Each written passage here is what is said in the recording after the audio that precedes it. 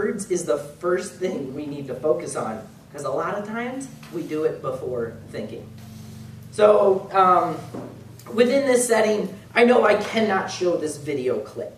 And as far as it goes to, maybe I shouldn't have also watched it. There's some conviction going on there too. But there's a scene in a movie, Glengarry Glen Ross, and it's with Alec Baldwin. Now he plays a very slick, foul-mouthed salesman. And in this scene, I'm only going to quote a part of it, but he gives this acronym that he calls AIDA. And for that, as the way he describes it, it starts with, again, the acronym for A is attention, and do I have your attention? I, interest. Are you interested? D, decision. Have you made your decision for Christ? And A, action. Go and do likewise. Now, if any of you have seen that scene, and you cannot watch it at work, maybe don't even watch it at home, it is very profanity-laden. But what is in that scene is he was trying to motivate other salesmen. And you can see how uncomfortable and how berated and belittled those salesmen are at the end of his talk. And I really do think that describes the power of words. Alec Baldwin's only in this movie for 7 minutes. But yet this scene, I know, is re-quoted, replayed. It's been watched millions and millions of times. It's referenced in so many other places. And he got nominated for an award for being in this movie for 7 minutes. And so again, that impact of words in just a short amount of time, I think that scene really kind of describes that well. But that's what I wanted to point out. There are really 3 situations where I think words have that lasting impact. And the first situation is in our world, our workplaces, our social places. I really believe that what we will say is either going to prove our wisdom or prove we are worth less than we are meant to be. Now, I'm not using the word worthless, because that is not true. People are not worthless. But if we're not being intentional and we're not pursuing wisdom, then I believe we prove to be worth less than what the situation needs from us. And there's an article I saw online several years ago. It's called 6 Harsh Truths to Make You a Better Person. They actually reference that clip from the movie I just talked about. But this other analogy he gives right in the start of the article is that imagine you are with a loved one and you're just going someplace. All of a sudden that loved one drops to the floor with a medical emergency. And as you're panicked, someone comes up to you and they're like, "Oh, I'm here to help." And you ask them, "Well, are you a doctor?" "No." "Okay, do you have medical training?" "No." "Well, what can you do?" "Well, I'm a really good person. I've always been on time to everywhere I go. I've always been respectful to my parents. I have a really neat collection of books, really collection, of toys." If you cannot help this situation, why are you here? I mean, this demand for an immediate medical need must be met. All of those other things aren't going to matter. And really, as we go around our world, our social places, and, in our workplaces, that demand is present. People really care only about their needs being met. And as that goes with that needs being met, I'm glad, fortunately, most of the time, it's not a life or death medical situation. Actually, I'm not very good to help out with that, even though I'm working at a hospital. But since we don't have that immediate demand that we see, but the reality is still, there are needs to be met, and we have to prove to be skilled and ready to meet those needs. Now, I like pretty much all things Teddy Roosevelt. And as I use that in the blurb for this talk, there's a quote that he says, which is, "Speak softly and carry a big stick."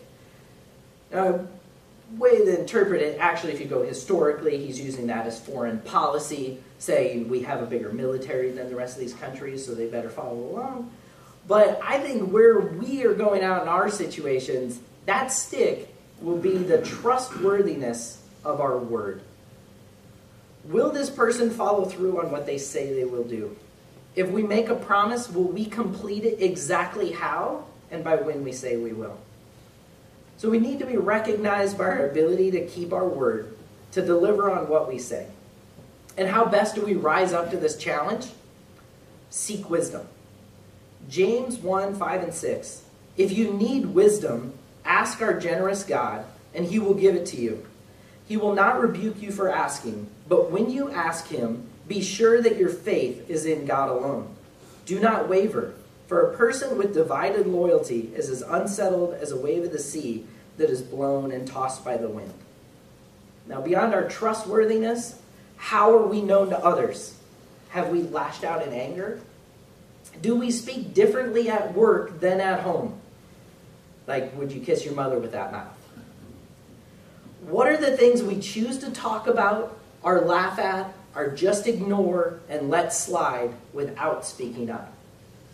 Now, in Ephesians chapters 4 and 5, Paul lays out excellent guidelines for us in regards to our speech and how we use our words. And I'm just highlighting a few of those here. 1, so stop telling lies. Let us tell our neighbors the truth, for we are all parts of the same body. Don't use foul or abusive language. Let everything you say be good and helpful, so that your words will be an encouragement to those who hear them. Get rid of all bitterness, rage, anger, harsh words, and slander, as well as all types of evil behavior. Instead, be kind to each other, tender-hearted, forgiving one another, just as God, through Christ, has forgiven you. Obscene stories, foolish talk, and coarse jokes, these are not for you. Instead, let there be thankfulness to God. So be careful how you live. Don't live like fools, but like those who are wise. Make the most of every opportunity in these evil days. Don't act thoughtlessly, but understand what the Lord wants you to do. I believe the next situation for us where our words will impact the people we love the most is in our homes. And what we say will either water their spirits to help them grow, or will cause damage and see their spirits wither. Now, God has truly blessed me to be a husband and a father, and also a son and a brother before that. But I feel that there's another person in our homes that we can often forget about: ourselves. And what we say to ourselves matters a great deal. For a long time in my life, I was single. And I had occasional dates, but I never established a long relationship until I met Amy, who I married, and it's been awesome. But during my single days, I did have a lot of thoughts as to why. I had many of my peers engage in relationships, get married, and I had some possibly well-meaning people trying to set me up with others. But I know that also one of the things is what I said to myself. I didn't like where I was as a career, and so I would say things as I wasn't good enough, I wasn't going to be able to provide a family, provide a good life, so I wouldn't try to make anything happen because I knew it would only be disappointment. I also knew what I wasn't telling myself was the truth, and I needed to focus on what is truth to tell myself. But you have these competing messages that are running around as what you speak to yourself. So I would seek the advice of friends and mentors, but I had to start more often and with more forcefulness tell myself what was the truth. I do recognize this as a growth time in my life, and now I am blessed beyond measure with what God has brought into my life now. But I summed up that experience as really, if you're not getting something in your life, there's 2 reasons. 1, you're doing something wrong.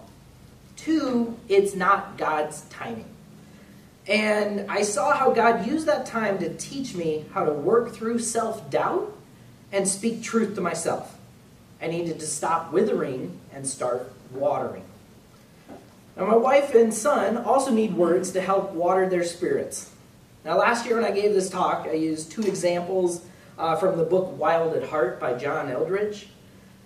Because Dave, and this is, again, 2 stories of what happened to men in childhood. But Dave had always heard his parents fighting and his dad being verbally abusive to his mom. He was attempting to intervene and defend his mom, but in the tirade that followed from his father, the words that stuck, "You are such a mama's boy." And Charles was a little boy and a gifted musician. He enjoyed playing the piano, but that wasn't impressive to his father, the sports lover. And he berated Charles with an insult, and Charles never played again. Now, those are moments that did far more than wither. Those words chopped them down to the ground. Now, our God is an awesome God. He is able to heal. He is able to restore. But those fathers have to live with the regret of what they said. I do think there are also other regrets. There's a chorus of a song, and as I've listened to it many times, I actually hear it playing in my head right now. But the chorus goes, "It's so loud inside my head with the words I should have said. As I drown in my regrets, I can't take back the words I've never said." Because I think another way that those that we love wither around us is that we hold back our words. So say I love you. Say it often. Be proud. Be watering.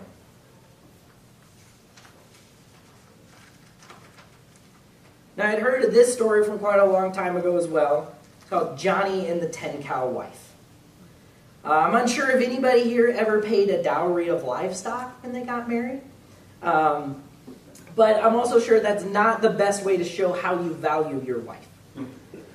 But in Johnny's culture, those years ago, Polynesian culture, island traders, that was the norm. You negotiated a price with the father, and that set the value. Everyone in the village tried to figure out what was the value of any future bride. And Johnny fell in love. And as he fell in love, everyone in the village was deciding she was probably only worth around 1 or 2 cows. So when Johnny asked the father for marriage, he started off with the number 3, knowing he would be talked down. Then Johnny offers a never heard of price of 8 cows. And no one can believe it. They marry, they go off onto another island for this trading trip. And after returning, all the villagers were amazed at her beauty. And some felt the price actually might have been too low. When he was asked why he offered such a high price when he could have paid much lower, since there were no other suitors, Johnny answered, "It's true I could have paid less, but I wanted an 8-cow wife." Now, I do know in Hillsview we have ranchers. I'm not trying to come up with some cow to beauty formula here. Okay. But what we do and what we speak to our wives will water their spirits and allow their true beauty to blossom. And this is a daily exercise for us. Now, the last situation, and this is one with eternal impact, is the words we will hear from Jesus Christ when we meet him beyond this life. And I still am amazed at that strength and peace that Joseph Drake showed here a few weeks ago with his wife's passing. To be able to use the words he did is awesome. But that's also because he has come to rely on Jesus to guide through this. But there are also people at different times when they're told they have incurable disease and only have a few months to live. There's 2 people I've heard of over time with this. One was Randy Pausch. He was a university professor, and he was given such a diagnosis. So he spent his last days traveling to other universities, and he was giving a speech. It's also become a book. There's video series. But he called it The Last Lecture. And he knows his time is coming. What are the words you want to say to others? And here's what he says. The key question to keep asking is, are you spending your time on the right things? Because time is all you have. Jim Valvano was a college basketball coach, knowing his days are running out, says, "To me, there are 3 things we should do every day. And we should do this every day of our lives. Number 1 is laugh. You should laugh every day. Number 2 is think. You should spend some time in thought. And the number 3 is you should have your emotions moved to tears. And it could be happiness, it could be joy, sadness. But think about it. If you laugh, you think, you cry, that's a full day. That's a heck of a day. You do that 7 days a week, and you're going to have something special. Now, what we will all face is meeting Jesus. And his words will either be, "Well done, my good and faithful servant," or "Depart from me, I never knew you." What are the words we are pursuing to hear? Thanks.